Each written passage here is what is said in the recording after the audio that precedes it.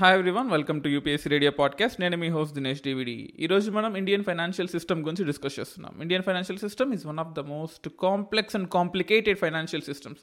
ఎందుకంటే ఇండియా అనేది completely single sector based economy కాదు. ఇండియాలో అగ్రికల్చర్ సెక్టర్ ఉంటుంది, ఇండస్ట్రియల్ సెక్టర్ ఉంటుంది, సర్వీస్ సెక్టర్ ఉంటుంది, క్వార్టర్నరీ సెక్టర్, క్వైనరీ సెక్టర్, అన్ని సెక్టర్స్ ఉంటాయి. అండ్ ఒక్కో సెక్టర్ గురించి మనం తెలుసుకుంటూ ఉండాలి.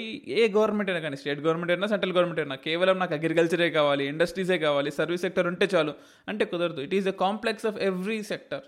సో ఇండియన్ ఫైనాన్షియల్ సిస్టమ్ ఎలా జరుగుతుంది, ఒక రూపాయి ఇండియాకి ఎలా వస్తుంది, ఇండియన్ గవర్నమెంట్ ఒక రూపాయిని ఎలా ఖర్చు పెడుతుంది. ఎందుకంటే ఒక రూపాయి అంటే it not just 1 rupee, 3.2 trillion amount of GDP ఉన్న మన దేశంలో పీపీపీ పర్చేసింగ్ పవర్ ప్యారిటీలో అయితే 11.3 ట్రిలియన్ ఉంటుంది అనమాట. అంటే జీడిపి ర్యాంకింగ్లో మనం 5th ప్లేస్లో ఉంటాం. అదే పీపీపీలో అయితే 3rd ప్లేస్లో ఉంటాం. ఇంత ఫాస్టెస్ట్ గ్రోయింగ్ ఎకానమీ అయినా మనం ఫేస్ చేసే ప్రాబ్లమ్స్ ఏంటి, మనకున్న ఆపర్చునిటీస్ ఏంటి, కోవిడ్ క్రైసిస్లో మనం ఎలా ప్రాబ్లమ్స్ని ఎదుర్కొంటున్నాము, వీటన్నిటి గురించి ఈ పాడ్కాస్ట్, నెక్స్ట్ పాడ్కాస్ట్ అండ్ దాని తర్వాత వచ్చే పాడ్కాస్ట్లో కూడా డిస్కస్ చేద్దాం.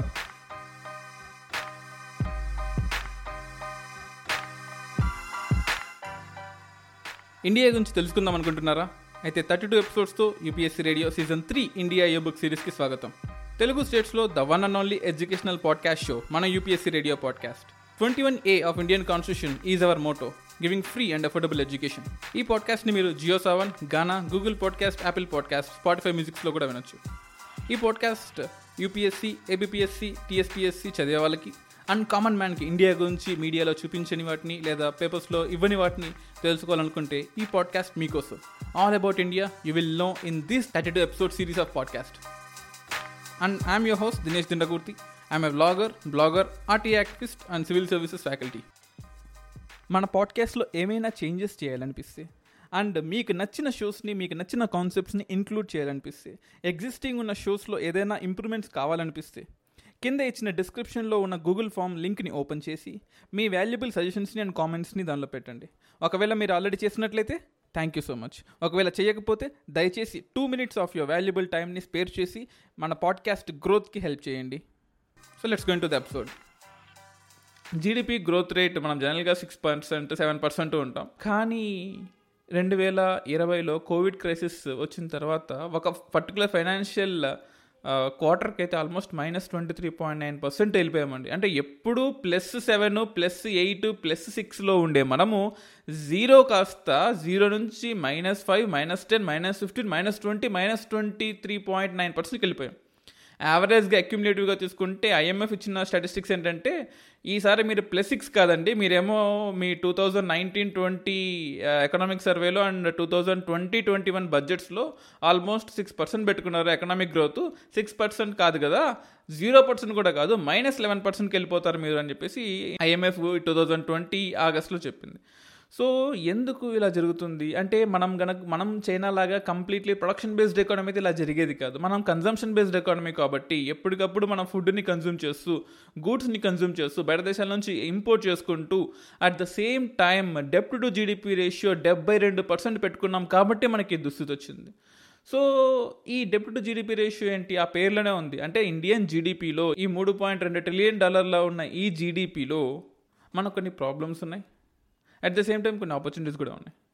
సో ఈ $3.2 ట్రిలియన్ ఒక రూపాయి తీసుకుంటే ఆ రూపాయి ఎలా వస్తుంది ఇండియాకి, అంటే ఇండియా రెవెన్యూ ఎక్స్పెండిచర్లోకి ఎలా ఉంది, ఇండియన్ రెవెన్యూ రిసిప్ట్లోకి, క్యాపిటల్ రిసిప్ట్, క్యాపిటల్ ఎక్స్పెండిచర్, వీటన్నిటిని ఎలా జరుగుతుందో తెలుసుకుందాం. అంటే ఒక రూపాయి మీ దగ్గర ఉంటే ఆ రూపాయి ఎలా వచ్చింది ఇండియాకి చూసుకున్నట్లయితే ఆల్మోస్ట్ 6 పైసా ఒక రూపాయిలో నాన్ డెప్ట్ క్యాపిటల్ రిసిప్ట్ కింద వస్తుంది. అంటే మనం ఇందాక డెప్ట్ టు జీడిపి రేషియో 72% అనుకున్నాం కదా, అంటే ఇండియన్ కంప్లీట్ $3.2 ట్రిలియన్ ఎకానమీలో 72% అప్పు తెచ్చుకొని నిర్మించుకున్న దేశం మనది. ఇక్కడ రిసోర్సెస్ ఉన్నాయి, కానీ ఇప్పుడు మన దగ్గర ఉన్న రిసోర్సెస్ మన జీడిపిలో చూసుకున్నట్లయితే 72% డెప్ట్ తీసుకున్నది. అప్పు అంటే అమెరికా నుంచో ఇంగ్లాండ్ నుంచో కాదండి, మన ప్రజల దగ్గర మనమే అప్పు తీసుకున్నాం. మనం ఎక్స్ట్రా కరెన్సీని ప్రింట్ చేసి వాడుకుంటున్నాం. అండ్ బయట దగ్గర నుంచి మనకు గ్రాంట్స్ వచ్చాయి, ఐఎంఎఫ్ నుంచి గ్రాంట్స్ కానీ, లేదా లోన్లు కానీ, లేదా ఇప్పుడు ఇన్ఫ్రాస్ట్రక్చర్ ప్రాజెక్టులు కట్టి నెక్స్ట్ 20 to 30 years దానికి అనుగుణంగా టోల్ ట్యాక్స్లు వగైరా ట్యాక్సెస్ అన్నీ కూడా తీసుకుంటూ ఈ రేషియో మెయింటైన్ అవుతుంది. అంటే ఇండియాలో ఉండే ప్రతి ఒక్క బిల్డింగ్, ప్రతి ఒక్క రోడ్డు మొత్తం ఫారిన్ కంట్రీ వేసింది కాదు.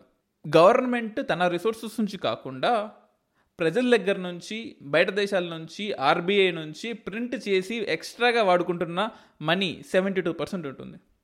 అంటే మన జీడిపిలో 72% అప్పే. సో ఈ నాన్ డెప్ట్ క్యాపిటల్ రిసిప్ట్ అంటాం, అది 6 పైసా వస్తుంది. నాన్ ట్యాక్స్ రెవెన్యూ, ట్యాక్స్ కానిది రెవెన్యూ 10 పైసలు వస్తుంది, ₹1. జిఎస్టీ అండ్ అదర్ ట్యాక్సెస్ గురించి ఆల్మోస్ట్ 18 పైసలు. ఎక్సైజ్ ట్యాక్సెస్ గురించి 7 పైసలు. జనరల్గా ఎక్సైజ్ ట్యాక్సెస్ అనేది ఎక్కువ ఉండాలండి దేశంలో. ఎక్సైజ్ ట్యాక్సెస్ ఎక్కువ ఉంటే జస్టిఫై అవుతుంది, ఎందుకంటే ఈ మందు లేకపోతే బయట దేశం నుంచి ఇంపోర్ట్ చేసుకునేవి వాటి మీద ట్యాక్స్ ఎక్కువ ఉండాలి. అండ్ ఎక్స్పోర్ట్ చేసే వాటి మీద తక్కువ ఉండాలి, ఇంపోర్ట్ చేసుకునే వాటి మీద ఎక్కువ ఉండాలి. So and customs duty 4 paisa వస్తుంది, ₹1. ఇన్కమ్ ట్యాక్స్ 17 పైసలు వస్తుంది. కార్పొరేషన్ ట్యాక్స్ 18 పైసలు. And borrowings and other liabilities అంటే అప్పులు 20 పైసలు తెచ్చుకుంటాం. అంటే ప్రతి రూపాయి, మీ చేతిలో ఉండే ప్రతి ఒక్క రూపాయిలో 20 పైసలు అప్పే ఉంటుంది. అండ్ అదే రూపాయిని ఎలా ఖర్చు పెడుతున్నామంటే పెన్షన్లకి 6 పైసలు ఖర్చు పెడుతున్నాం. గవర్నమెంట్ జాబుల్లో ఉండే వాళ్ళ పెన్షన్లకి 6 పైసలు, సబ్సిడీలకి 6 పైసలు, డిఫెన్స్ సెక్టార్ మీద 8 పైసలు, సెంట్రల్లీ స్పాన్సర్డ్ స్కీమ్స్ ఏవైతే ఉన్నాయో 9 పైసలు ఖర్చు పెడుతున్నాం. అలాగే finance commission and other transfers, finance commission of India recommendation చేస్తుంది కదా, ఈ స్టేట్స్కి ఇంత ఇవ్వండి, ఈ స్టేట్కి ఇంత ఇవ్వండి అని చెప్పేసి ఆ రికమెండేషన్లకి అండ్ ఎంతెంత డబ్బులు ఇవ్వాలి, ఆ డబ్బులు ఇచ్చే వాటికి అన్నింటికి 10 పైసలు. సెంట్రల్ సెక్టార్ స్కీమ్స్కి 13 పైసలు, ఇంట్రెస్ట్ పేమెంట్స్కి 18 పైసలు. అంటే మీరు 20 పైసలు అప్పు తీసుకుంటే అందులో 18 పైసలు మళ్ళీ ఇంట్రెస్ట్ తిరిగి ఇచ్చేస్తున్నారు. అంటే మనకు మిగిలేది 2 పైసలు మాత్రమే. అంటే అర్థం చేసుకోండి, ఎప్పుడైనా సరే ఇండియా, ఏ దేశమైనా సరే, ఇండియా అయినా సరే తన ఓన్ క్యాపిటల్ని బిల్డ్ చేసుకుంటే తప్ప మనం సస్టైన్ అవ్వలేము. ఎంతకాడికి రెవెన్యూ రిసోర్సెస్ని మనం తీసుకుంటూ మనం డెవలప్ అవ్వాలంటే కాదు. ఒక దగ్గర అప్పు తీసుకొని మనం డెవలప్ అవ్వాలంటే అప్పు మళ్ళీ వాటి తిరిగి ఇచ్చేయాలి. ఆ రేషియో తక్కువ ఉందనుకోండి, మీరు ₹1,00,000 అప్పు తీసుకుంటూ మీరు ప్రాఫిట్లు చేసుకుంటూ 10,000 రిటర్న్ ఇస్తుంటే అదొక రకం బాగుంటుంది. కానీ మీరు 20 పైసలు అప్పు తెచ్చుకొని దానిలో 18 పైసలు ఇంట్రెస్ట్కే ఇచ్చేస్తున్నారు, ఏం డెవలప్ అవుతారు చెప్పండి. సో అలాగే 20 పైసలు స్టేట్ షేర్ ట్యాక్సెస్, ఎందుకంటే ఈ ట్యాక్స్లు స్టేట్ గవర్నమెంట్ కూడా కట్టాయి కదా. కార్పొరేషన్ ట్యాక్స్ ఇందాక మీరు హౌ రూపీ కమ్స్లో 18 పైసలు కార్పొరేషన్ ట్యాక్స్, 17 పైసలు ఇన్కమ్ ట్యాక్స్, 4 పైసలు కస్టమ్స్, ఇలా కట్టారు కదా. స్టేట్సే కదా కట్టింది. మొత్తం అంతా ఢిల్లీలో జనరేట్ అయింది. మనీ అంత కాదు కదా, మన స్టేట్స్ మన గల్లీస్లో జనరేట్ అయింది, ఢిల్లీ వరకు పోయింది. సో అలాగా మళ్ళీ స్టేట్స్ తిరిగి ఇవ్వాలి కాబట్టి అది 20 పైసలు ఉంటుంది. అలా ఒక ఇండియాలోకి రూపీ ఎలా వస్తుంది, ఎలా పోతుందో చూసాం. కానీ మన ప్రాబ్లం ఏంటంటే జీడిపి గ్రో అయింది, 5వ ప్లేస్లో ఉన్నాము, పీపీపీలో అయితే 3వ ప్లేస్లో ఉన్నాము అని హ్యాపీ ఉండాల్సిన అవసరం లేదు. మన జీడిపి పర్ క్యాపిటల్ తీసుకుందాం. అంటే మన జీడిపి మొత్తం $3.2 ట్రిలియన్ ఒక్కో మనిషి మీద డివైడ్ చేస్తే మన 130 కోట్ల మీద ఆల్మోస్ట్ ఒక సంవత్సరానికి $2,338 మాత్రమే మనం సంపాదించగలుగుతున్నాం. ఇది చాలా తక్కువ అండి. మనం ఇందాక అనుకున్నాం కదా, అరే ఇండియా 3rd ప్లేస్లో పీపీపీలో ఉంది, 5th ప్లేస్లో ప్రపంచంలో, అంటే 5వ పెద్ద దేశం ఇన్ టర్మ్స్ ఆఫ్ ఎకానమీ అనుకున్నాం. కానీ ఒక్కో ప్రజల దగ్గర, ఒక్కో పర్సన్ దగ్గర మనం తీసుకున్నట్లయితే మనం 139వ ప్లేస్లో ఉన్నామండి. అంటే దాని అర్థం ఏంటి, కొంతమంది దగ్గరే మ్యాక్సిమం వెళ్తుంది.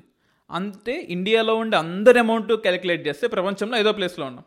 ఇండియాలో ఉండే ఒక్కొక్కటి అమౌంట్ క్యాలిక్యులేట్ చేస్తే, అంటే అమెరికా నుంచి ఒక పర్సన్ని, చైనా నుంచి ఒక పర్సన్ని, ఇండియా నుంచి ఒక పర్సన్ని, బ్రెజిల్ నుంచి ఒక పర్సన్ని, మంగోలియా నుంచి ఒక పర్సన్ తీసుకుంటే వాళ్ళందరికీ ర్యాంకింగ్స్ పెడితే, యావరేజ్ ర్యాంకింగ్ పెడితే ఇండియా 139th ప్లేస్లో ఉంది. అంటే ఫర్ ఎగ్జాంపుల్ మీకు తెలిసే ఉంటుంది, 1% of India's top rich men hold 52% of India's wealth. అంటే అనిల్ అంబానీ, ముఖేష్ అంబానీ సంపాదిస్తే ఇండియా మొత్తం సంపాదించినట్టు కాదు కదా, అది గుర్తుపెట్టుకోవాలి. 5th ప్లేస్ ఎక్కడ, 139th ప్లేస్ ఎక్కడ. మన జీడిపిలో చూసుకున్నట్లయితే మనకు అగ్రికల్చర్ షేర్ చాలా తక్కువ ఇండియాలో, 15.4% ఉంది. ఇండస్ట్రియల్ షేర్ 23% ఉంది. సర్వీస్ సెక్టార్ షేర్ ఆల్మోస్ట్ 62% ఉంటుంది.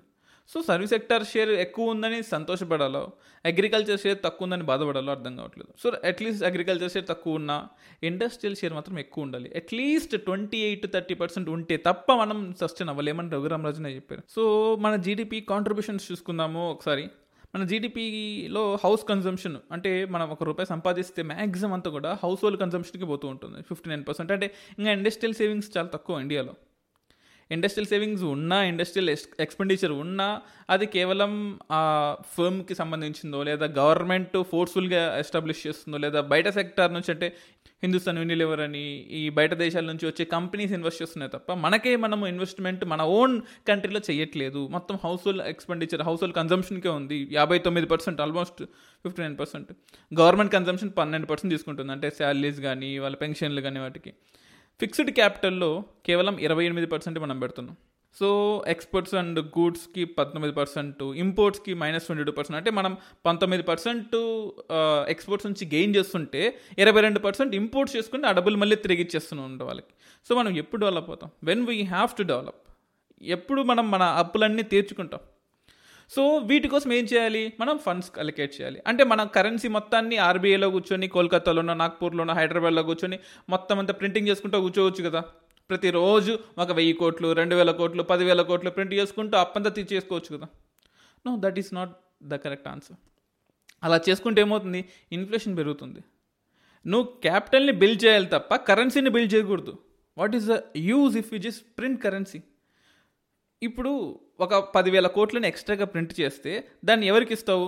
ఇండియాలో ఉండే ప్రజలకే కదా ఇచ్చేది. నువ్వు సెంట్రల్లీ సెక్టార్ స్కీమ్స్ కానీ, లేకపోతే సెంట్రల్లీ స్పాన్సర్డ్ స్కీమ్స్ కానీ, లేదా ఇంకేదైనా రకరకాల కొత్త కొత్త స్కీమ్స్తో, లేదా ఇన్ఫ్రాస్ట్రక్చర్ డెవలప్ చేయడానికి ఈ ఇండియన్స్కే ఇస్తావు. అప్పుడు ప్రతి ఒక్కరి దగ్గర మనీ పెరుగుతుంది, ఇన్ఫ్లేషన్ పెరుగుతుంది. సో దోశ అమ్ముకునే వాడి దగ్గర 10,000 ఎక్స్ట్రా ఉంటుంది, ముఖేష్ అంబానీ దగ్గర 10,000 ఎక్స్ట్రా ఉంటుంది. అప్పుడు దానివల్ల ఎవరికి ఉపయోగం? So every price will obviously getting increased. అంటే నీ శాలరీ పెరిగింది 10,000 అని సంతోషపడే లోపల గ్యాస్ రేట్లు పెరుగుతాయి, ఎలక్ట్రిసిటీ రేట్లు పెరుగుతాయి, ట్రాన్స్పోర్టేషన్ రేట్లు పెరుగుతాయి, అండ్ ఫ్యూయల్ ప్రైసెస్ పెరుగుతాయి, అన్నీ పెరుగుతాయి. దానివల్ల ఎవరికి ఉపయోగం లేదు. సో జస్ట్ కేవలం printing of currency is not a solution. Printing of currency is not at all a solution. మరి ఏం చేయాలి? బయట దేశం నుంచి అప్పులు తెచ్చుకోవాలి.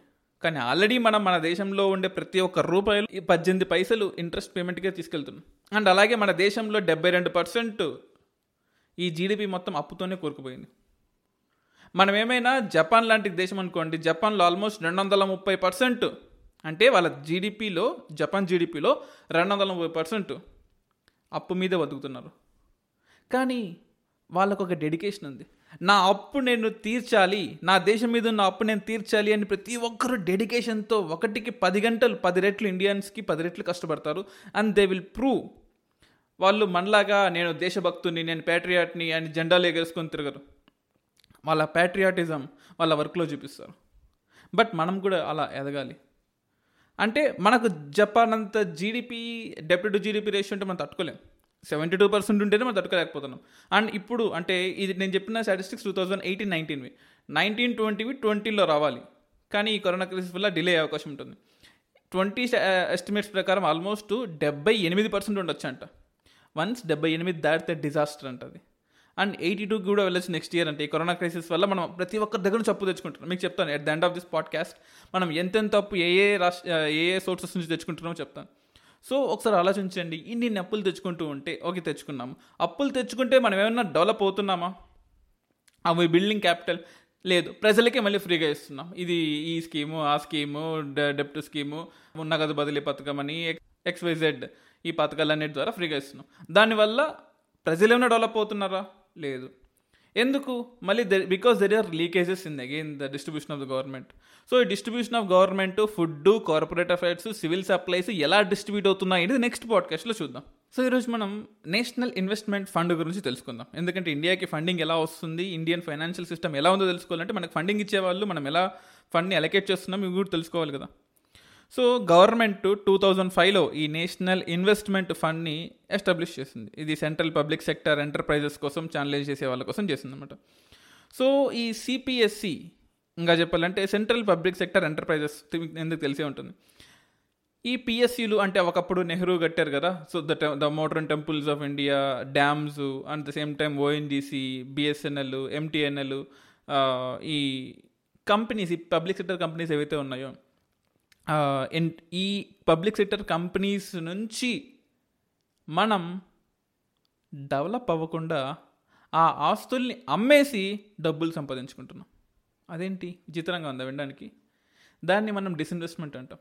ఆల్రెడీ ఇండియా తన రక్తాన్ని దారపోసి ఈ గ్రేటెస్ట్ మహారత్న కంపెనీస్ని, మినీరత్న కంపెనీస్ని, నవరత్న కంపెనీస్ని బిల్డ్ చేసింది. ONGC, గెయిల్, NTPC కంపెనీస్ అన్నీ కూడా మనం కాపాడుకున్నాం. ఇలా డెవలప్ చేసిన కంపెనీస్ని ఇప్పుడు మనం మేనేజ్ చేయలేకపోతున్నాము. మా దగ్గర అంత పర్సనల్ లేరు, మా దగ్గర అంత టెక్నికల్ పర్సన్స్ లేరు, ఈ మేనేజ్ చేయడం అనేది చాలా కాంప్లెక్స్తో కూడుకున్న పని, నేను దీన్ని అమ్మేస్తున్నాను అని ప్రెజెంట్ గవర్నమెంట్ దాన్ని అమ్మేస్తుంది. దాన్ని మనం డిస్ఇన్వెస్ట్మెంట్ అంటాం. జనరల్గా స్ట్రాటజిక్ డిస్ఇన్వెస్ట్మెంట్ అంటారు. అంటే గవర్నమెంట్ ఈ ఓఎన్జీసీ వీటన్నిటిని ఆల్రెడీ డెవలప్ చేసేసింది. సో ఇప్పుడు ఆ డబ్బుల్ని తీసుకొని వేరే చోట డెవలప్ చేయొచ్చు. కోస్టల్ సిటీస్లో ఒక కొత్త పోర్ట్ కట్టాలి, లేదా సెంట్రల్ పార్ట్ ఆఫ్ హైదరాబాద్లో ఒక కొత్త ఎయిర్పోర్ట్ కట్టాలి, అండ్ తిరుపతిలో ఒక కొత్త ఇన్ఫ్రాస్ట్రక్చర్ ప్రాజెక్ట్ని కట్టాలి, ఒక కొత్త సోలార్ ప్రాజెక్ట్ని కట్టాలి. దానికి డబ్బులు కావాలి. ఏం చేయాలి? ఆల్రెడీ ఎగ్జిస్టింగ్ కంపెనీస్ ఉన్నాయి కదా, ఆ కంపెనీస్లో మనం కొంచెం అమౌంట్ని తీసుకొని ఆ అమౌంట్ని ఈ కొత్త కంపెనీస్కి ఇవ్వచ్చు, అలా డెవలప్ చేయొచ్చు. అలా కాకుండా ఇప్పుడు నేను రెవెన్యూని జనరేట్ చేయలేకపోతున్నాను, ఇది కరోనా క్రైసిస్ టైము, ఇక్కడ నాకు ఎంప్లాయ్మెంట్ సరిగా లేరు, ఇండియాలో ఇన్ఫ్రాస్ట్రక్చర్ సరిగా లేదు, కాబట్టి ఆల్రెడీ నా దగ్గర ఉన్న ఎగ్జిస్టింగ్ కంపెనీస్ని అమ్మేస్తున్నాను, ప్రైవేట్ వాడికి అమ్మేస్తున్నాను. మీరు చూడండి, గత 2-3 ఏళ్ళగా ఈ పబ్లిక్ సెక్టర్ కంపెనీస్ అన్నింటిలో కూడా ఐపీఓలు ఇష్యూ చేస్తున్నారు. ఇప్పటిదాకా ఎప్పుడు చేయలేదు, ఇప్పుడు ఇష్యూ చేస్తున్నారు. సో ఈ డిస్ఇన్వెస్ట్మెంట్ మొత్తాన్ని, వచ్చే ఫండ్ మొత్తాన్ని మనం ఒక ఫండ్లోకి వేసుకుంటాం. దాని పేరే ఈ నేషనల్ ఇన్వెస్ట్మెంట్ ఫండ్. ఇది పర్మనెంట్ నేచర్ ఉంటుంది. Of course consolidated fund of ఇండియాకి అవుట్ సైడ్ ఉంటుంది. సో ఒకప్పుడు ఏంటంటే 75-25 ఉండేది అనమాట. 75% ఫండ్ అంతా కూడా సోషల్ ఇన్ఫ్రాస్ట్రక్చర్ కోసము, ఎడ్యుకేషన్ కోసము, హెల్త్ కోసము, ఎంప్లాయ్మెంట్ స్కిల్స్ కోసము చేయాలి. 25% ఆఫ్ ద ఫండ్ మీరు వేరే దానికి ఉపయోగించుకోవచ్చు. అంటే ఫర్ ఎగ్జాంపుల్ ఓఎన్జీసీ కంపెనీ ఒక 10,000 కోట్లతో ఒక ఎస్టాబ్లిష్ అయింది. దానిలో గవర్నమెంట్ షేర్ 5,000 కోట్లు ఉంది, 5,000 కోట్లు ప్రైవేట్ వాళ్ళ షేర్ ఉంది. ఇప్పుడు ఏం చేస్తున్నాను? నా 5,000 కోట్ల షేర్లను అమ్మేస్తున్నాను. ఎవడన్నా వచ్చి ఇన్వెస్ట్మెంట్ చేసుకోండి, నా 5,000 కోట్లు నాకు ఇచ్చేయండి. ఆ 5,000 కోట్లతో నేను ఎకానమీని రన్ చేస్తున్నాను. ఇది ఎంతవరకు కరెక్ట్ అంటారు మీరు చెప్పండి?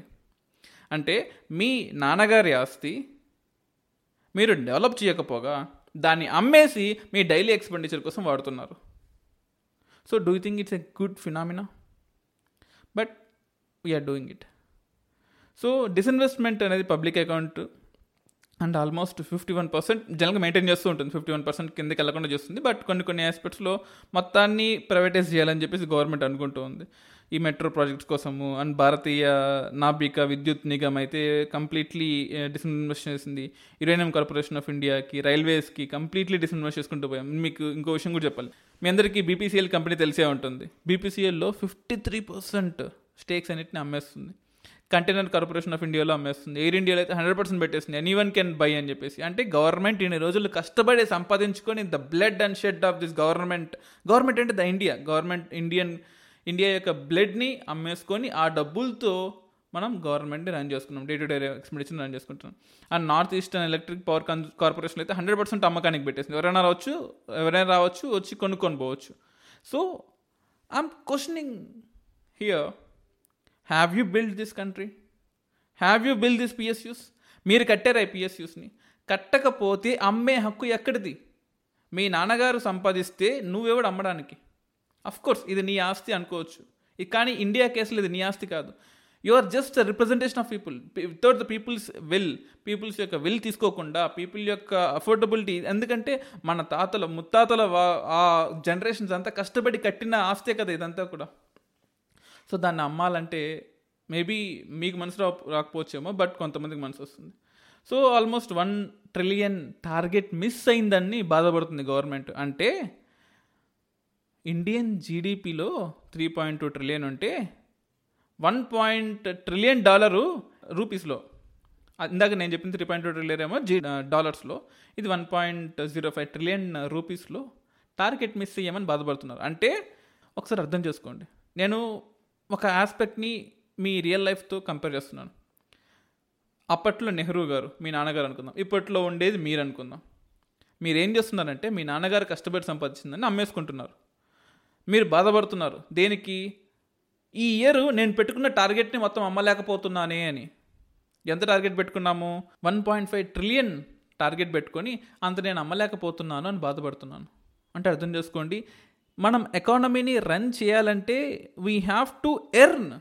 It is not that we have to sell and run this country. కొంతమంది దీనికి సపోర్ట్ కూడా చేస్తున్నారు, ఎందుకంటే ఫిజికల్ బర్డెన్ తగ్గుతుంది కదా, ప్రైవేటైజేషన్ చేస్తే ఎఫిషియన్సీ పెరుగుతుంది కదా. అంటే don't we have capacity to increase the efficiency in PSUs? So this is one thing which every one is talking about. Department of disinvestment అని చెప్పేసి కొత్తగా డిపార్ట్మెంట్ కూడా క్రియేట్ చేశాము అండ్ మినిస్ట్రీని కూడా క్రియేట్ చేశాము. అట్ ద సేమ్ టైం మనకు కొన్ని యోజనాస్ కూడా ఉన్నాయి, అంటే ₹1 ఎలా వెళ్తుంది అని చెప్పడానికి, అంటే ఎర్న్ చేయడానికి మనం ఫాలో అయ్యే పద్ధతి మంచిది కాదు అని చెప్తున్నాను. సో అలా కాకుండా ట్యాక్స్ రెవెన్యూస్ని పెంచండి, నాన్ ట్యాక్స్ రెవెన్యూస్ని పెంచండి. ఇప్పుడు మీకు చూసే ఉంటారు, హైదరాబాద్లో కానీ వైజాగ్లో కానీ ఈ మధ్య విపరీతంగా ఫైన్లు వేస్తున్నారు ట్రాఫిక్ పోలీసులు. ఎందుకంటే ఈ కరోనా క్రైసిస్ టైంలో ఇప్పటికిప్పుడు కొత్త ఇండస్ట్రీని అట్రాక్ట్ చేసి, కొత్త ఇండస్ట్రీని పిలిపించి, సేల్స్ని పెంచి, ఆ సేల్స్ నుంచి వచ్చే ట్యాక్స్ని పెంచే టైం ఎవరికి ఉందండి? అండ్ అంత జరుగుతుంది అనుకుంటున్నారా మీరు? అయితే ఐ డోంట్ థింక్ ఈ టైంలో, ఇటువంటి కరోనా క్రైసిస్ టైంలో అది పాసిబుల్ కాదు. ఎందుకంటే కొనడానికి ఎవరు రెడీగా లేరు. మరి ఏం చేయాలి? నాన్ ట్యాక్స్ రెవెన్యూస్ని పెంచండి. ఎందుకంటే ఫర్ ఎగ్జాంపుల్ మీరు హెల్మెట్ లేకుండా బండి మీద వెళ్తున్నారు, ఒక 1000 రూపాయలు ఫైన్ వేశారు. మీలాంటి వాళ్ళు ఒక ఊరిలో 1000 మంది ఉన్నారు. సో ఆబ్వియస్లీ ఒక 10 లక్షలు వాళ్ళకి ఫండింగ్ వస్తుంది. సో అలా ప్రతిరోజు డెవలప్ అవ్వాలంటే చూస్తున్నాం మనం. సో నాన్ ట్యాక్స్ రెవెన్యూస్ని ఇంప్రూవ్ చేయాలని చూస్తున్నాం. But that is not a good phenomena. ఎప్పుడైనా సరే మన టార్గెట్స్ అన్ని కూడా ట్యాక్సెడ్ రెవెన్యూస్ మీద ఉండాలి, నాన్ ట్యాక్స్ రెవెన్యూస్ మీద కాదు. అలాగే కొన్ని స్కీమ్స్ కూడా ఉన్నాయి, పిఎం ముద్రా యోజన. సో ఈ micro units development and refinancing agencies కోసం అని చెప్పేసి ఈ స్కీమ్ తయారు చేసాం మన ఇండియన్ ఫైనాన్స్లో ఖర్చులో మనం ఎలా చేస్తున్నామని చెప్పడానికి. ఈ మైక్రో ఫైనాన్సింగ్ ఆర్ఆర్బీస్కి, ఎన్బిఎఫ్సిస్కి, నాన్ బ్యాంకింగ్ ఫైనాన్షియల్ కంపెనీస్కి, స్మాల్ ఫైనాన్షియల్ బ్యాంక్స్కి ఫండింగ్ ఇస్తాం అనమాట. అంటే ఫండింగ్ చేసే వాళ్ళకి మళ్ళీ ఫండింగ్ ఇస్తాం. నాన్ ఫార్మింగ్ వాళ్ళకే ఇస్తాం, ఫార్మింగ్ చేసే వాళ్ళకి ఇవ్వం. అంటే ఫుడ్ ప్రాసెస్ చేసే వాళ్ళకి కానీ, ట్రేడ్ చేసే వాళ్ళకి కానీ, సర్వ్ చేసే వాళ్ళకి, సో వాళ్ళకి ఇస్తాం. బట్ అగ్రికల్చర్ ఫార్మర్స్కి మాత్రం ఇవ్వమాట. 50,000 లోపల ఉందనుకోండి శిశు లోన్స్ అని ఇస్తాము. 50,000 to 5 lakhs ఉంటే కిషోర్ లోన్స్ ఇస్తాము. 10 lakhs లోపల ఉంటే, అంటే 5 to 10 lakhs లోపల ఉంటే తరుణ్ లోన్స్ అని ఇస్తాం. ఇలా మనం ఎప్పటికప్పుడు మన ఫండింగ్ని, అంటే మనం ఏదో నాకు తెలిసిన వాడికి ఇస్తాను, నాకు ఇష్టమైన వాడికి ఇస్తాను, నా పార్టీకి సపోర్ట్ చేసే వాడికి ఇస్తామని కాకుండా ఎంఎస్ఎంఈలో ఎవరికి ఎలా ఇవ్వాలని చెప్పడానికి ఇది ఒక స్కీమ్ అనమాట. అలాగే పిఎం సురక్ష బీమా యోజన ఉంటుంది. పర్సనల్ యాక్సిడెంట్ అయితే ఇన్సూరెన్స్ కవర్ చేస్తారు. అంటే 18 to 70 years ఉన్న వాళ్ళు ఎవరైనా పార్టిసిపేట్ చేయొచ్చు.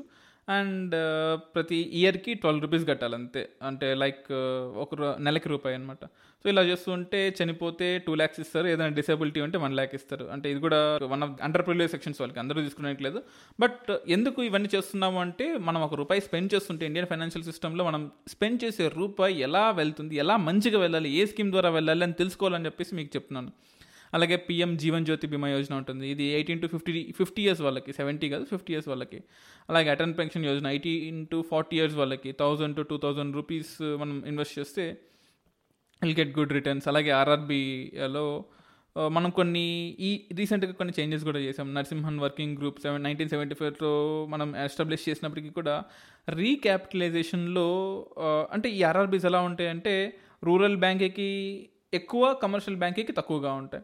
సో ఈ ఆర్ఆర్బీస్ నుంచి ఫండింగ్ అనేది అగ్రికల్చర్ ఫార్మర్స్కి కరెక్ట్గా వెళ్తుందా లేదా, ఎంఎస్ఎంఈ సెక్టర్కి కరెక్ట్గా వెళ్తుందా లేదా, ఆ బసల్ నార్మ్స్ అండ్ ఎక్కడైనా ఫ్రాడ్ జరుగుతున్నాయా లేదా, అండ్ ఈ పర్టికులర్లీ కరోనా క్రైసిస్ టైంలో ఎటువంటి ఫ్రాడ్లు జరగకూడదు అని రీసెంట్గా గవర్నమెంట్ ఆఫ్ ఇండియా ఒక సర్క్యులర్ కూడా రిలీజ్ చేసింది. దాని గురించి కూడా మనం తెలుసుకోవాలి. అట్ ద సేమ్ టైం మనము కార్ అని కూడా అంటాం, క్యాపిటల్ అడిక్వసీ రేషియో అని కూడా అంటాం, సిఆర్ఏఆర్ అని కూడా అంటాం. మన ఫైనాన్షియల్ సిస్టమ్ తెలుసుకోవాల్సిన ఇంకో టాపిక్ క్యాపిటల్ అడిక్వసీ రేషియో లేదా capital to risk assets ratio అంటాం. జనరల్గా ప్రపంచం ఏం చెప్పిందంటే 8% ఉంటే సరిపోతుంది. అంటే మీ టోటల్ అసెట్స్లో మీ రిస్క్ వెయిటెడ్ అసెట్స్, అంటే ఈ ఇన్వెస్ట్మెంట్ తిరిగి వస్తుందని గ్యారంటీ లేదు, ఇస్తున్నాము ప్రజలకు ఇస్తున్నాం, బట్ ఇంత అమౌంట్ అయితే బ్లాక్ అయ్యే అవకాశం ఉంటుందని మేము అనుకుంటాం కదా ఎప్పుడైనా కానీ ఒక బిజినెస్ స్టార్ట్ అయ్యేటప్పుడు. అలాగే 8% అనుకుంటాం. ఆర్బీఐ ఏం చెప్పింది, లేదు 8 కాదు 9% పెట్టుకుందాము, ఎందుకంటే ఇండియా అనేది డెవలపింగ్ కంట్రీ కాబట్టి ఇక్కడ పెట్టిన ఇన్వెస్ట్మెంట్ అంతా రావాలని గ్యారంటీ లేదు కాబట్టి, సో 9% పెట్టుకుందాం అని చెప్పింది. ఓకే, అలా కూడా రిలాక్సేషన్ తెచ్చుకున్నాం మనము. అండ్ అలాగే ఈ మధ్య ఏం చేస్తుందంటే గవర్నమెంట్, మాకు ఫైనాన్స్ జరగాలంటే, డే టు డే ఫైనాన్స్ జరగాలంటే మనకు కొత్త ఇన్వెస్ట్మెంట్లు పెట్టి ఇన్ఫ్రాస్ట్రక్చర్ డెవలప్ చేసుకుంటూ మనం ఎక్స్పోర్ట్ చేసుకుంటూ ఒక కొత్త కార్ల కంపెనీ ఇండియాలో తయారు చేసి ఆ కంపెనీలో ఉండే కార్లను మిగతా దేశాలకి ఎక్స్పోర్ట్ చేస్తూ డబ్బులు సంపాదించుకోవచ్చు. అలా కాకుండా ఇండియన్ గవర్నమెంట్ ఏం చేసింది, ఆర్బీఐ దగ్గర డివిడెండ్స్ ఉంటాయి కదా, అంటే ట్యాక్స్ స్ట్రక్చర్స్లో కానీ, లేకపోతే ఫారెన్ అసెట్స్లో వచ్చిన ఆదాయాలు కానీ, లేదా కరెన్సీ ప్రింట్ చేసినప్పుడు వచ్చే ఆదాయాలు కానీ. ఎందుకంటే ఒక 2,000 రూపాయల నోటు ప్రింట్ చేయడానికి మీకు 2,000 రూపాయలు పడదు, 200-250 రూపీస్ పడుతుంది. ఆ రిమైనింగ్ అమౌంట్ ఏదైతే ఉందో that is a profit of RBI. ఆ ప్రాఫిట్లో ఆల్మోస్ట్ 1.76 lakh crores, అంటే 1.76 లక్షల కోట్లు ఆర్బీఐ నుంచి గవర్నమెంట్ లాగేసుకుంది. సో డివిడెండ్ రూపంలో తీసుకుంది. జనరల్గా అంత షేర్లు తీసుకోరు, జనరల్గా 57,000 కోట్లు 60,000 కోట్లు అది హయ్యెస్ట్గా తీసుకుంటారు. కానీ ఆల్మోస్ట్ దానికి 4 రెట్ల ఎక్కువ డబ్బుల్ని ఈసారి 2019లో తీసుకున్నాం.